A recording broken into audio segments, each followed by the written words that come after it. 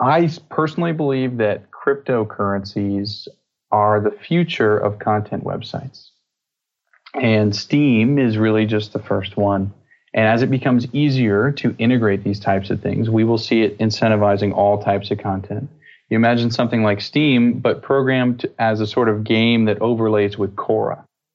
And now you're being rewarded for answering questions. That could potentially be Steem, or it could be some other cryptocurrency. So Bitcoin introduced this concept of mining, which was you take a computer and you turn it on and you start sending energy or hash power, as it's called, to the computer scientists at this Bitcoin network. And by doing that, you're actually competing. And the person who sends the most hash power gets the most rewards of new Bitcoin that's created. Steem takes that model and then says, instead of sending energy and hash power at the network, why don't you send human actions at the network? Why don't you send blog posts? Why don't you curate content? Why don't you do all these things that contribute to the community?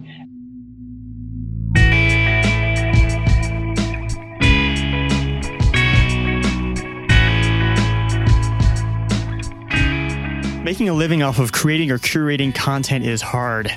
Meanwhile, social media platforms like Facebook are getting rich off of your hard work. Is there another way? This is Love Your Work, and I'm David Cadeby. I'm here to help you cut out the noise to focus.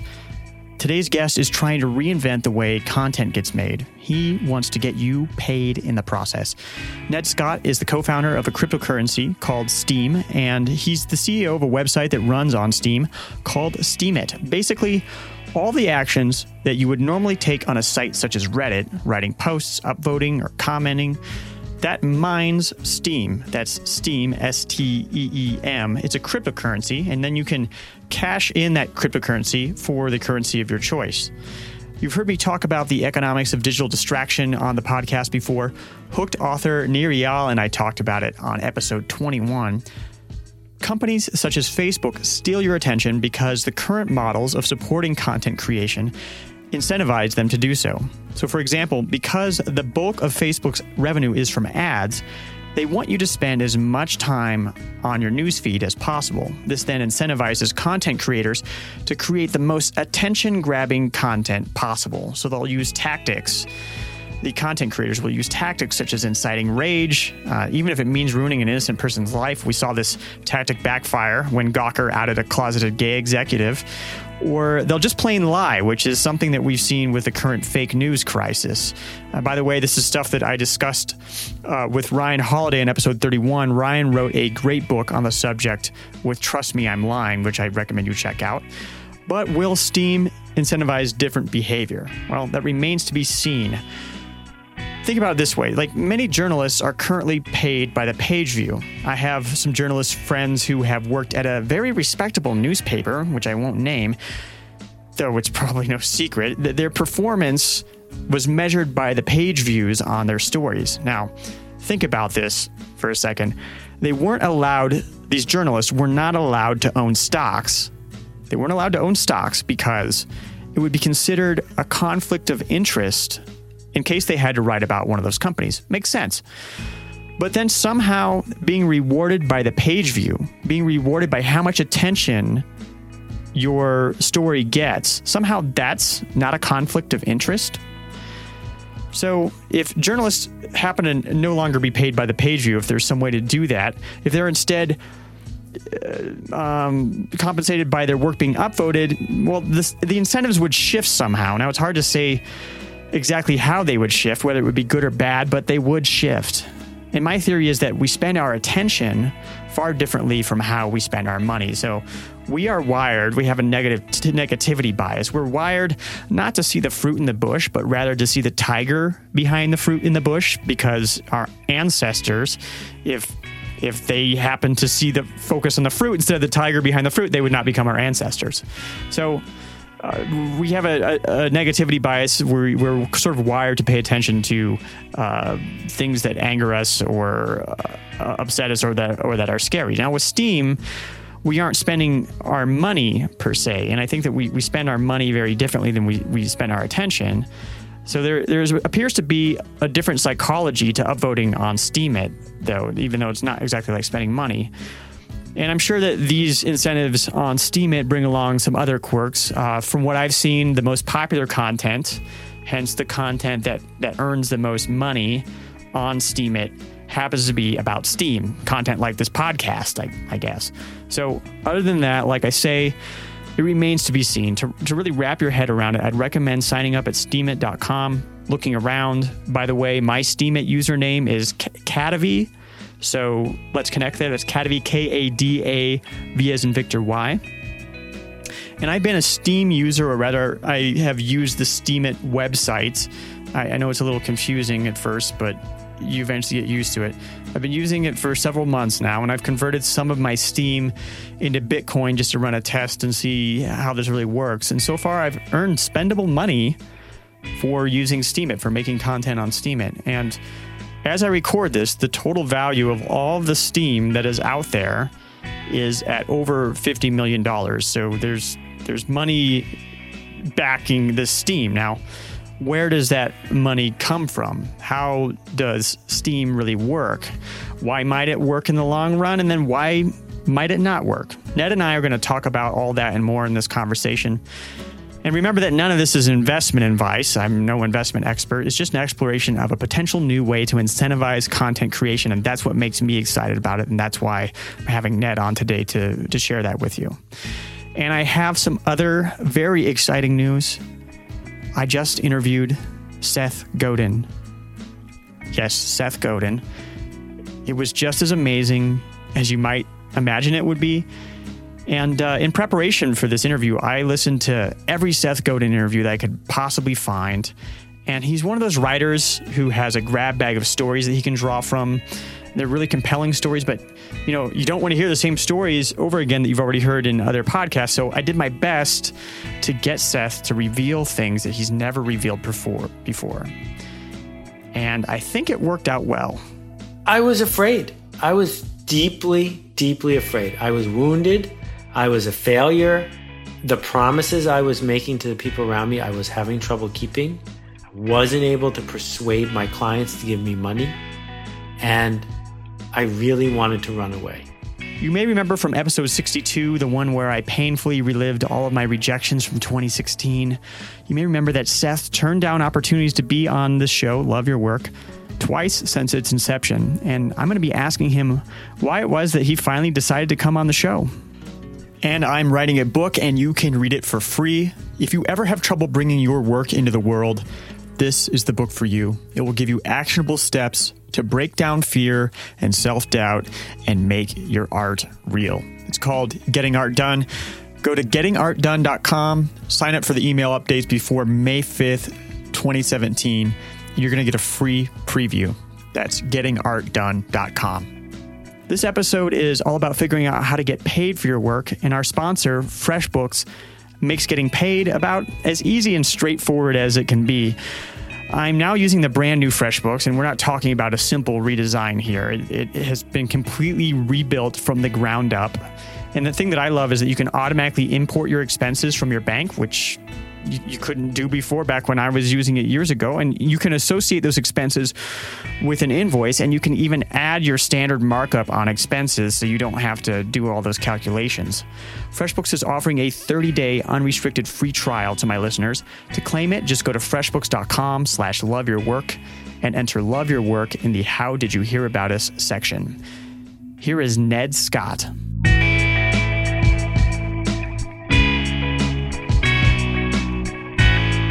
So Ned, I first heard of Steemit and Steem through Fred Wilson's blog, and I thought it was pretty interesting. So I checked out the Steemit community, and in Steem, you can get paid to be a content contributor or a curator, and we're going to get to how all that works eventually. But I guess I'd like to start talking about sort of the problem that this aims to solve. So what are some of the problems that you see in the way that most social networking services work? Sure. So it there certainly solves some problems in terms of social media and content distribution. One of them being censorship resistance.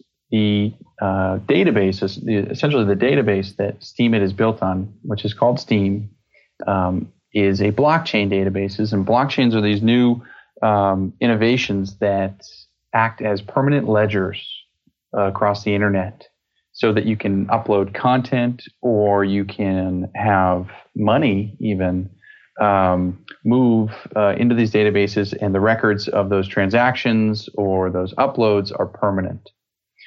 So when you use a database like this to support a social network, the social network then adopts those properties and becomes censorship resistant. So if you go to Steemit, if you upload any story, any poem, limerick, tweet type of thing, it then sits there forever in the blockchain. And that's special because there's a lot of censorship resistance going on right now across the internet and across the major platforms. And we want to build this thing from the ground up in a way where that never becomes a problem for us. So I'm not that familiar with the censorship issues associated with social media these days. Are there any prime examples? Yeah, one of the sites we've modeled after a little bit, Reddit, is one that's known for deleting user comments that discuss certain controversial things. And from what I understand, the community over there is becoming more and more disgruntled by it, especially those who are just kind of awake to the concept of censorship. And we have had quite the influx of people who used to use Reddit because they're looking for a platform that they know won't take advantage of them and deceive them, really. But Reddit is not the only one. I mean, there's certainly censorship on Twitter. Guys like Milo Yiannopoulos, I think his last name is. He got booted from the site, and there's all sorts of things like that on Facebook. There's censorship going on. They take certain links and they shadow ban them, and it's happening more than we know in all sorts of corners of the internet, especially the platforms that are trying to protect their advertisers' interests. When there's advertiser interests, the advertisers are going to the platforms and they're saying, okay, we need to really, put the lid on all that type of talk. Like, who's the guy, PewDiePie on YouTube? The Wall Street Journal came after him. There were some allegations of him, being a Nazi supporter or something like that, which sound terrible. And to tell you the truth, I didn't look into them much at all. But what that demonstrates is that there's interests out there that want to quiet certain voices.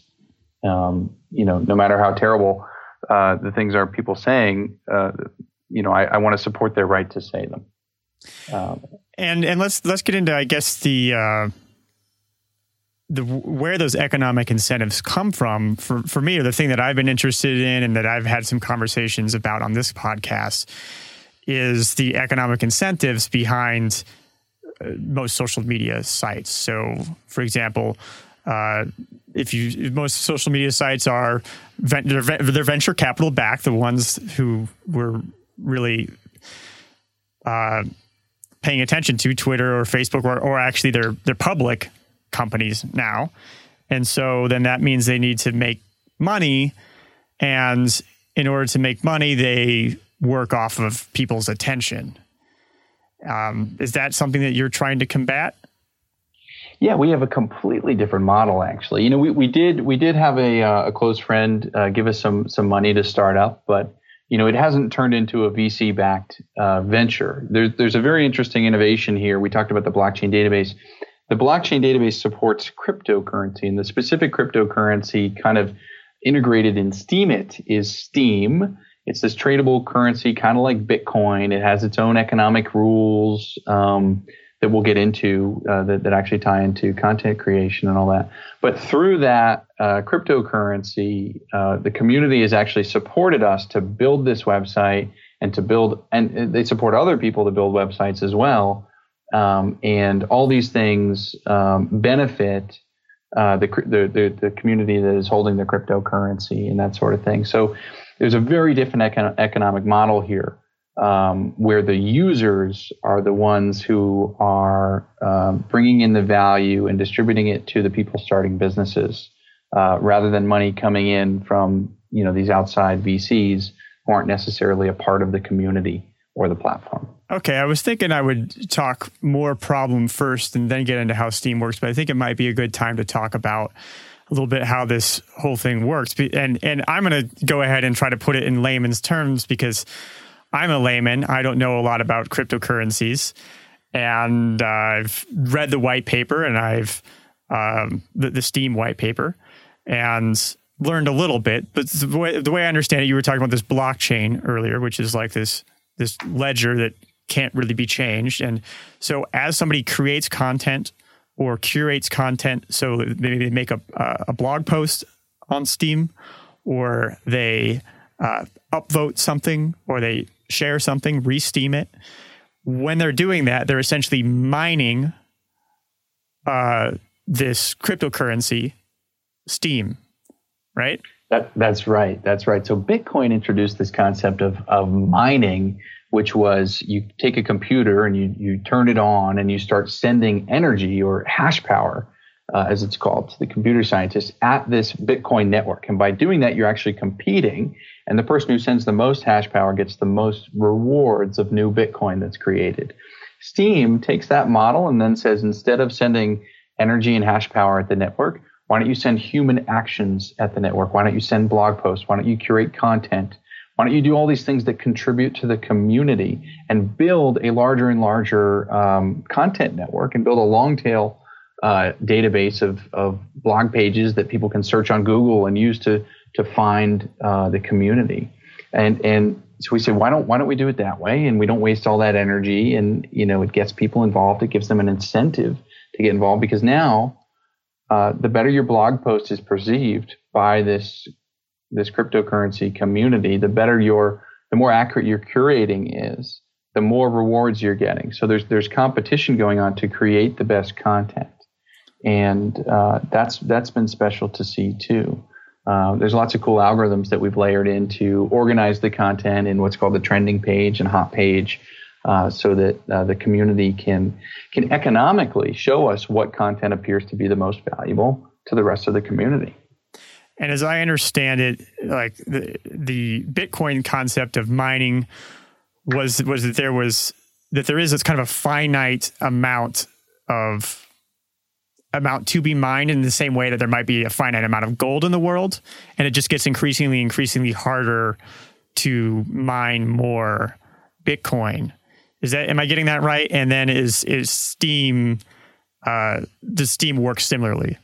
Steem works very similarly to Bitcoin. Bitcoin was designed with these principles of inflation, where the inflation over time becomes less and less and less. I think it started out like 100%. Well, technically it's infinite, right, when it starts out. And then in the first year, there's like 100% inflation, and then 50, and then 10, and then 5, and then 2.5, and it goes on, shrinking and shrinking. So the supply increases slower and slower, and that's, people can speculate on that, and that could be good for the market. The thing with Steem is very similar. Today, it has about 10% of its total token supply is created every year. And then each year that reduces by 0.5% till it gets down to about 1%. And you need these economic incentives in these cryptocurrency systems to incentivize certain behaviors. In Bitcoin, the behavior that needs to be incentivized actually creates security for the network. It's a process known as proof of work. And the more hash power there is, the more secure the network is theorized to be.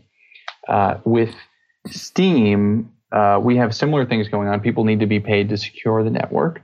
But also we want to continue to see the network pay people to create content and curate, because those actions, as we mentioned before, create a sort of network effect that continues to attract more people to the community, to the website, and just create super linear effects. And I noticed in reading the white paper, there's a lot of different mechanisms that are in place to keep the price stable. Like there's Steem dollars, there's Steem power. It takes a lot to wrap your head around. I still don't get it yet, but I do understand after reading the white paper that that the motivations behind those mechanisms are to counter various things that might happen with the currency. Can you talk about some of those mechanisms? Sure. Yeah. There was, as the project started, there were some very brave economics built into it. And one of the big challenges in cryptocurrencies has always been, how will we create a cryptocurrency that acts stable? You compare something to the US dollar. The US dollar is considered worldwide to be a stable asset. And there's value in that when you're talking about transactions in marketplaces and regular people just having this asset that they feel like they can spend. It's almost like having a savings account. If you hold Bitcoin, you're investing in Bitcoin. You're speculating on Bitcoin. You're watching the price. You're incentivized to see it go up and down. So there's a market there for the very, not risk averse, but the people who are interested in taking big risks. Well, if I have a Bitcoin today, I might be afraid to spend it because I'm afraid it's going to go up, or if it's down, I don't want to spend it because I feel like I'm going to lose something. Whereas if there's a stable currency, then I can spend with confidence. That's exactly right. Saying? So that's exactly what I'm saying. So actually, in the STEEM model, there's STEEM, which is a lot like Bitcoin. It's very speculative. And then there's the STEEM dollar, which is a version of STEEM that is pegged to the US dollar, or is supposed to be pegged to the US dollar. But it's all an experiment. It's not something I suggest people go out and buy. But for people who are interested in researching it and understanding it, that's what the experiment was, I believe, intended to do. So, it's one of those cool things in crypto. If you dive into crypto, you want to look at stable currencies. You want to look at virtual machines for programming smart contracts, and there's a number of other like sort of holy grails in cryptocurrencies. And doing the stable currency was one of those that we tried to achieve. And I have been on Steemit for several weeks, I think. I've played around a little bit. I've posted a few things. I've posted some podcast episodes, for example. And I have, just to test out, taken some Steem out, and I've transferred it to my Coinbase account into Bitcoin, at the value of maybe $50 US or something. And if I look in my Steemit account now, it estimates that my account value is something like $200. Now that the stuff that I've converted into Bitcoin, I can very easily convert that into US dollars if I want. So there's actually money that I have earned from posting things on this network, or upvoting things, or having discussions. So where does that money come from? Okay. So that's the question that I think I get in every interview, because it's like, where is it? But it's from the new tokens being created. Just like with Bitcoin, new tokens are created to pay people who are mining. In Steem, new tokens are created to pay people who are creating content. And the community, it's the community's job to allocate where those tokens go to. So when the community read your post, they said, wow, this is great content. This will do great in Google, or this is what people will come searching for. So we're going to reward it by giving it upvotes. So they upvote your post, and then the blockchain database does some math and says, okay, so many new tokens are going to go into David's account. And that's where it comes from. It's new tokens being created. The economic term is seigniorage, or inflation. And then there's, of course, kind of a market side to this too, and that there has to be confidence in this currency for it to be worth something, for me to be able to convert it into other currencies. That's right. So in cryptocurrencies, people are constantly speculating on these tokens, and these tokens have value because people decide intuitively that they have value, and they go into these markets and they trade, and there's buy or sell orders. And as soon as a transaction happens, that creates a price. And once you have a price for the token, let's say one Steem equals 10 cents, then that price can be funneled into what's called a wallet. Like Steemit.com has a wallet, and that can tell you what all your Steem tokens are worth. Hypothetically, they could be worth 0, and this system would still work. It would just seem like a point system where the points have no value. But here, the points, because they're being traded, have value. So you compare this to something like Reddit.com, and they have these karma points. Karma is rewarded to people as they post and curate, but there are no markets for karma. It's not tradable. So here we have just opened up, it's just available to transfer these points. So they take on value. And so as you're essentially earning points for writing blog posts, those points have money, you're essentially being paid.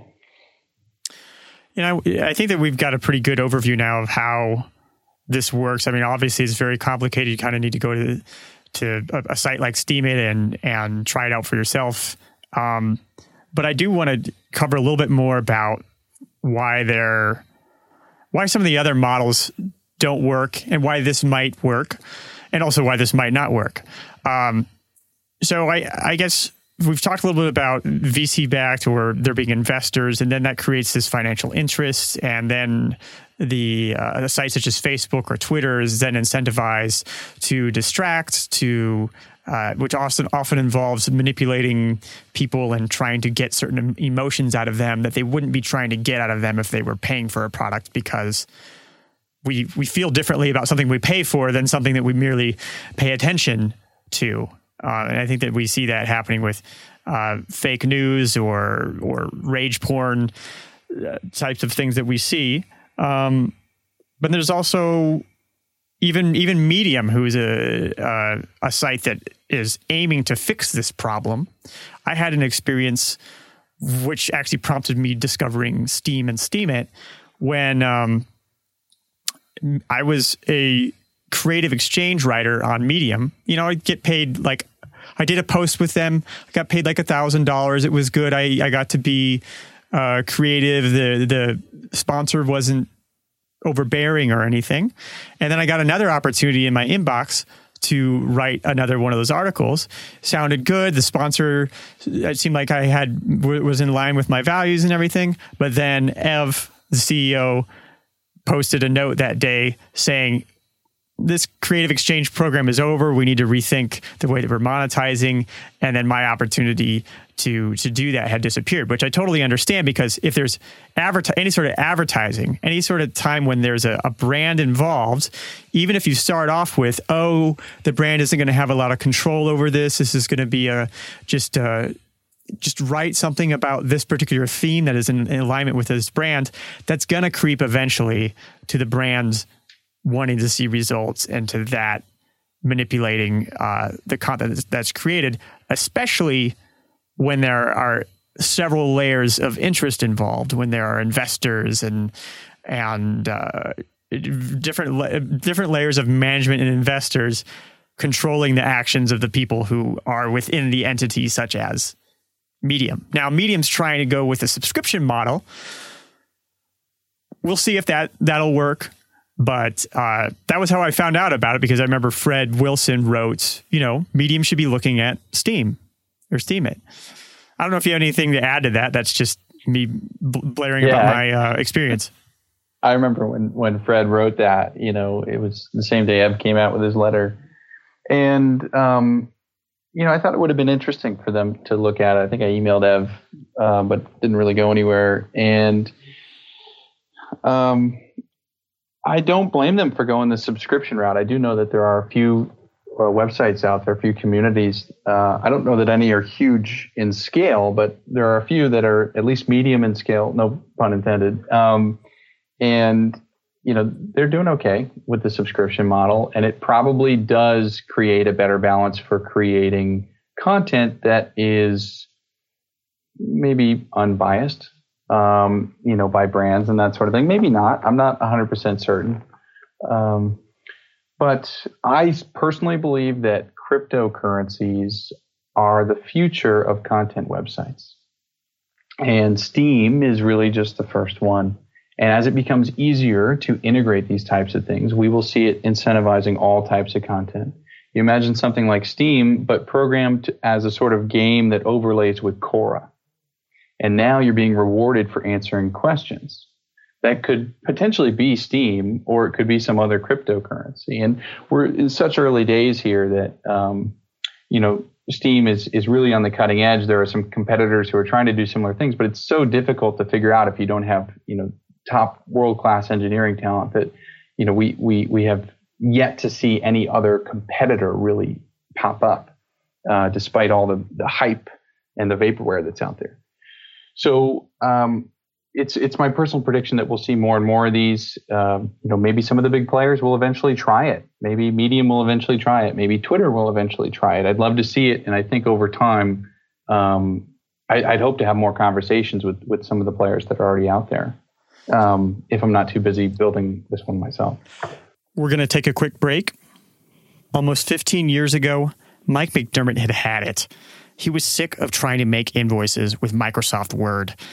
So he moved into his parents' basement, and he started building FreshBooks. Today, FreshBooks not only makes beautiful invoices in seconds, but it can serve as your mission control for everything about getting paid in your business. It's been completely redesigned from the ground up. So if you haven't checked it out lately, you've got to see the new FreshBooks. Besides beautiful new invoice templates, FreshBooks has time tracking. It will also automatically pull in your bank account data and categorize your expenses. It will suggest to you the quick wins to keep your business moving smoothly. FreshBooks will even remind your clients to pay you, so you can skip the awkward conversations and concentrate on your craft. If you're a freelancer or small business owner, you've got to check out FreshBooks. FreshBooks is offering a 30-day unrestricted free trial to my listeners. To claim it, just go to freshbooks.com/loveyourwork and enter Love Your Work in the How Did You Hear About Us section.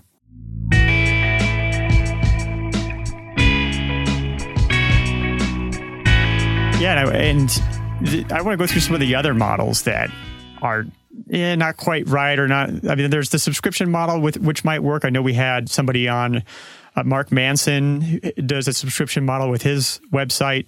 There's also donation-based things such as Patreon. I know I have a Patreon page. I hardly ever tell anybody about it. I have like one backer probably, but that's sort of, why doesn't that work?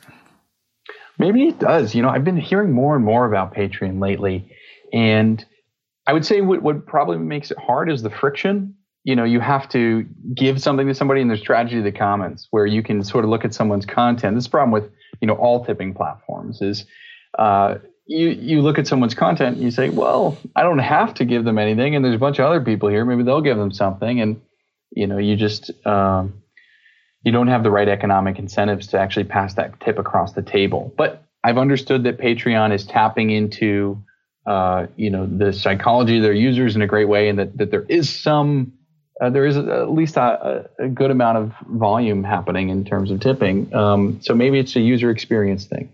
But the difference with Steem is that it's as easy as upvoting content or giving it the thumbs up to pass value across the web. And because there's no cost to the user to do that, to pass that value across, it has a different dynamic. It's this frictionless tipping. And I think that a combination of that and some of the ideas of Patreon will eventually create some sort of killer app. I mean, we have on Steemit, I expect to see more and more of that sort of thing where content creators are really tapping into a fan base that's supporting them. You're touching on some behavioral economics here. I'd like to just quickly go into that because you're talking about the friction, right? There's like this cognitive friction to doing a donation. You can very easily decide that you don't want to donate, or it doesn't. You can also do all sorts of self-deception into making yourself not feel bad for not donating. If there's a micropayment sort of tip where it's like, oh, let's give this person a cent, there's still so much cognitive overhead to go along with that. I know we've had Dan Ariely, the behavioral scientist, on here, and I know one of his studies is, if you take a whole bunch of gum and you say, okay, you can take all the gum you want for free versus you can take all the gum you want for a penny. If it's for free, people don't take very much. If it's for a penny, they take a ton. Like not even, not proportional to the cost. Right. They're trying to make up for what it felt like to give somebody a penny. It turned into an economic transaction, and that just totally changed things. Now, in the case of upvoting somebody on Steem or on Steemit, I guess I don't. It's so I don't really understand if that's costing me anything or not. How does that work? It's not in the traditional sense, but what you're exercising when you vote, when you upvote, when you give someone the thumbs up, what you're exercising is actually a function of how much Steem you have. So you can only really pass as much value across the table as is proportionate to your total stake in the cryptocurrency supply.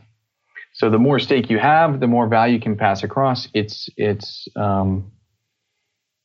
in that sense, it's like tipping from your wallet. It's really just that you're tipping with opportunity cost rather than with the value itself. And that's from a behavioral economic standpoint, from a cognitive standpoint, there's no friction in that for people. And in what way are you tipping with opportunity cost? I'm not sure if I grokked that. Because the way it's an opportunity cost is instead of upvoting somebody else, you could upvote your own post.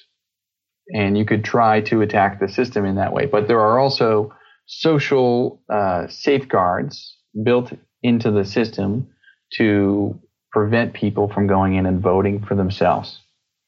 And these combination of structures allows people to just feel like it's their duty and obligation to upvote and pass, Steem to users who are generating content.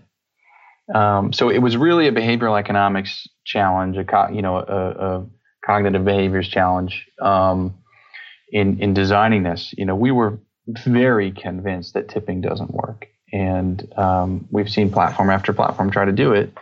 And I think in some sense you could call Steem a tipping platform, but it's right now it's sort of a socialized tipping platform where there's very much a social expectancy and an economic expectancy to be upvoting people and making sure the best content's rewarded. And I also want to cover that, I guess, so Steem, the Steem database, is anybody can build an app for it. Right. So there's, for example, there's busy.org. If I go to busy.org, I thought this was interesting. If I go to busy.org, it's pretty much all the same data. It's all the same data that's on Steemit from what I can gather. Is that correct? It is. It's reading the same Steem database. It's pulling in the same information, it has the same system of accounts. It has the same functionality. You can transfer cryptocurrencies. You can upvote and pass cryptocurrencies to blog posts. And it has its own layout. It has some other features, like it has some messaging features. I actually know the team who's building it. They're a bunch of terrific guys, and they're being supported by the Steem community to build that. There's also other apps doing similar things. There's eSteem, the mobile app. There's eSteem 8. There's a lot of Steem monikers in there. But actually, if you go to steemtools.com, there's been more than 100 applications, probably more than 120 applications built on Steem since mid last year. And we only expect more and more of those to arise. As one of the things that we're doing is trying to add things to the blockchain that make it easier to monetize these applications. So application developers can build something and then take for example, a percentage of some of the tips that are coming across the table. And what that will do is it will cause many communities, maybe community-specific apps, and maybe all-purpose general apps to pop up and be sustainable. Okay, so that was what I was going to ask is then what incentivizes Steemit or busy.org, what incentivizes these various app developers to make a better app than a competitor? And it sounds like they can take a certain amount of the Steem that gets mined. Is that how that works? Yes. So if they're providing a user experience that's out competing in some way, if they've attracted some niche of the Steem community, they have some portion of the market, then as those people transact across their application, they can take a piece of all the transactions that are occurring to provide, sustaining revenue. And so Let's see here. So another thing that we're building actually that I'll touch on is the feature of sub-communities.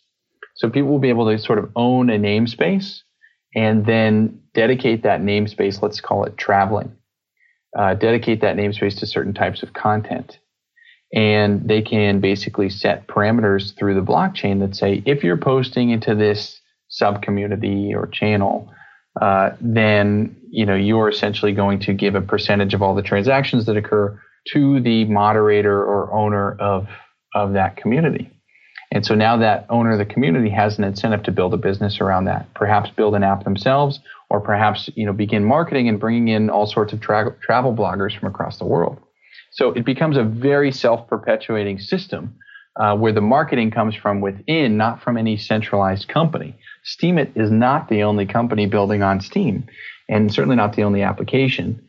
And I think that we're just at the beginning of something that's going to blossom, where it's a platform that's supporting many independent entrepreneurs.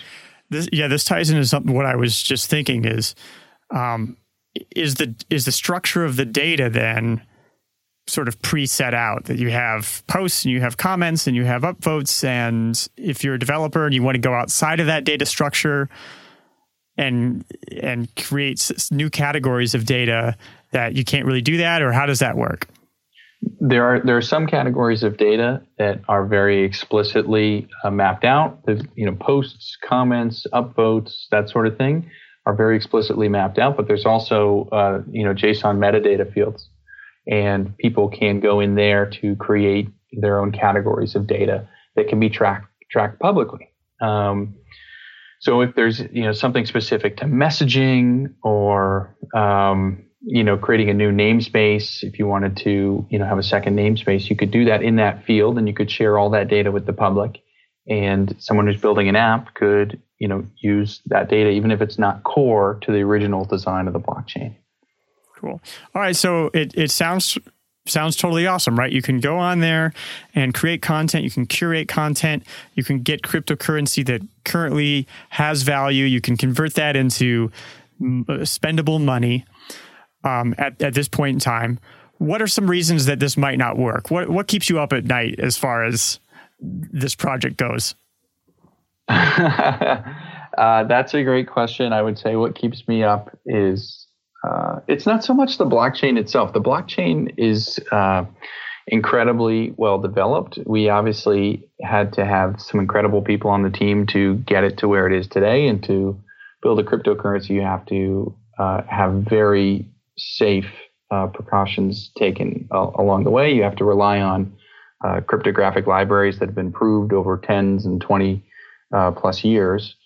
And it's not the blockchain that keeps me up. It's mostly building the business. I'm very concerned about the interface that we're building today, Steemit.com. We need to improve conversions across our sign-up page. There are certainly some challenges here because there's value on the line. When accounts are created, people really try to game the system and get some extra accounts. So, we have to have some measures there. We're working on the sub-community feature. And I think as we get both these things in place, where people can sign up without friction and then can go in and find their people in their niche, in their sub-community, that we can really just turn this growth curve into a hockey stick. So that's what's keeping me up. I'm just so excited to take this from being a sort of small town where everybody knows each other and everyone has their reputations, and turning it into a big city where there's just tons of different people, some sort of New York City style online phenomenon of social economics.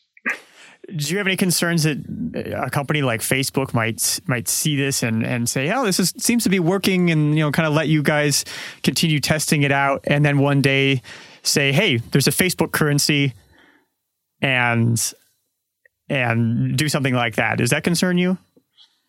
I think there's so much room in this space. I would be thrilled if Facebook built an actual cryptocurrency. Cryptocurrencies are interesting because there's a lot of ways to launch them. And if Facebook launched one, I'm not sure how they would do it. Would they consider it something that they control, or would they consider it something that's just controlled by all the users? It's a very complex piece of technology. And to get it right, you actually have to experiment several times. And Steem is something that is actually sort of third or fourth generation for most of the people on the team here, where we've been in Bitcoin, we've been in projects like BitShares and ProtoShares, and then we came into Steem, and so there's a lot of learning along the way that needs to happen to get these things right. I still would be extremely excited. Like I said, I see all sorts of content websites running on blockchains and using cryptocurrencies in the future because it incentivizes certain behaviors. I studied psych and econ in school, so I've always been in love with behavioral economics and what motivates people, what are their incentives. And cryptocurrency just was a perfect match for me in that sense because it's all about building in incentives into these systems to create certain behaviors. And with Steem, we've done that to create an incentive to blog and to comment and to interact socially and that sort of thing. And I think there's such a variety of content websites out there, whether it be Facebook, Medium, Reddit, there's plenty of room for exploration. I don't expect Steem to be the only cryptocurrency in the world. It's not. There's already thousands. We just would like it to be a successful one with a very large community.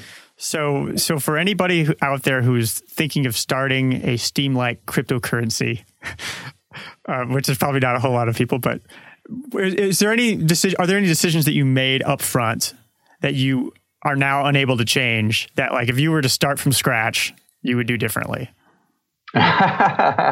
Luckily, there haven't been any deal breakers. We've put this thing together in a way that has proven to work and to attract people. And the good news is there's quite a sophisticated governance system built into this blockchain and into Steem, the cryptocurrency. It's called delegated proof of stake, and it allows the stakeholders, the people who are holding the cryptocurrency, to decide if there should be software upgrades. And through that process, the blockchain can actually adapt. And so there have been many moments where the users have realized that a certain part of the experience is not what they would like it to be, and they can propose new features, and those features can actually get built into the blockchain. So it's important. This would be my suggestion to any budding entrepreneurs or people getting into cryptocurrency to study and understand the different governance systems and consensus models out there. And I would recommend taking a look at delegated proof of stake to see if it would fit that person or that community's needs. Any resources for that, like a book or online articles? Get to Google, type in delegated proof of stake, type in proof of work, type in proof of stake, look up guys like Vitalik Buterin, who's running the Ethereum project. Look up BitShares, where there's been a white paper on delegated proof of stake. And there's a few others out there. There's Tendermint. There's different protocols. But it's becoming a very fast-growing space, and there's new stuff every day. I thought that I used to know everything going on, and things are popping up so frequently now that I know I am not on top of everything. So be diligent. Use your best judgment to filter out the stuff that you think just doesn't work. Be ready to reevaluate and reimagine all your preconceptions, and keep an open mind. This space will really cause you to take a second look at things that you thought were a given beforehand. Great. We talked about a lot of interesting stuff here today. If you have any final words or a call to action for everybody, if you'd like them to go to steemit.com or where can they get more, Ned? Yeah, get to Steemit, sign up. You get there and you create an account, create a post, check out your wallet. So the real difference between Steemit and other social media sites is it's integrated with a digital wallet, where you can see your cryptocurrency and all that. And it's such an interesting experience to open one of these things up and move these tokens across the internet frictionlessly. It will completely open your eyes if you've never touched cryptocurrency before. So I'd highly recommend that. Steemit's a great starting point. And then from there, you can hop around and check out Bitcoin and all sorts of things you've probably been hearing about for years, but haven't really dived into. Great. Ned, thank you so much for taking the time to chat with me today. Yeah, David, thank you. It's been a pleasure, and hope to see you on the site again soon. Yeah.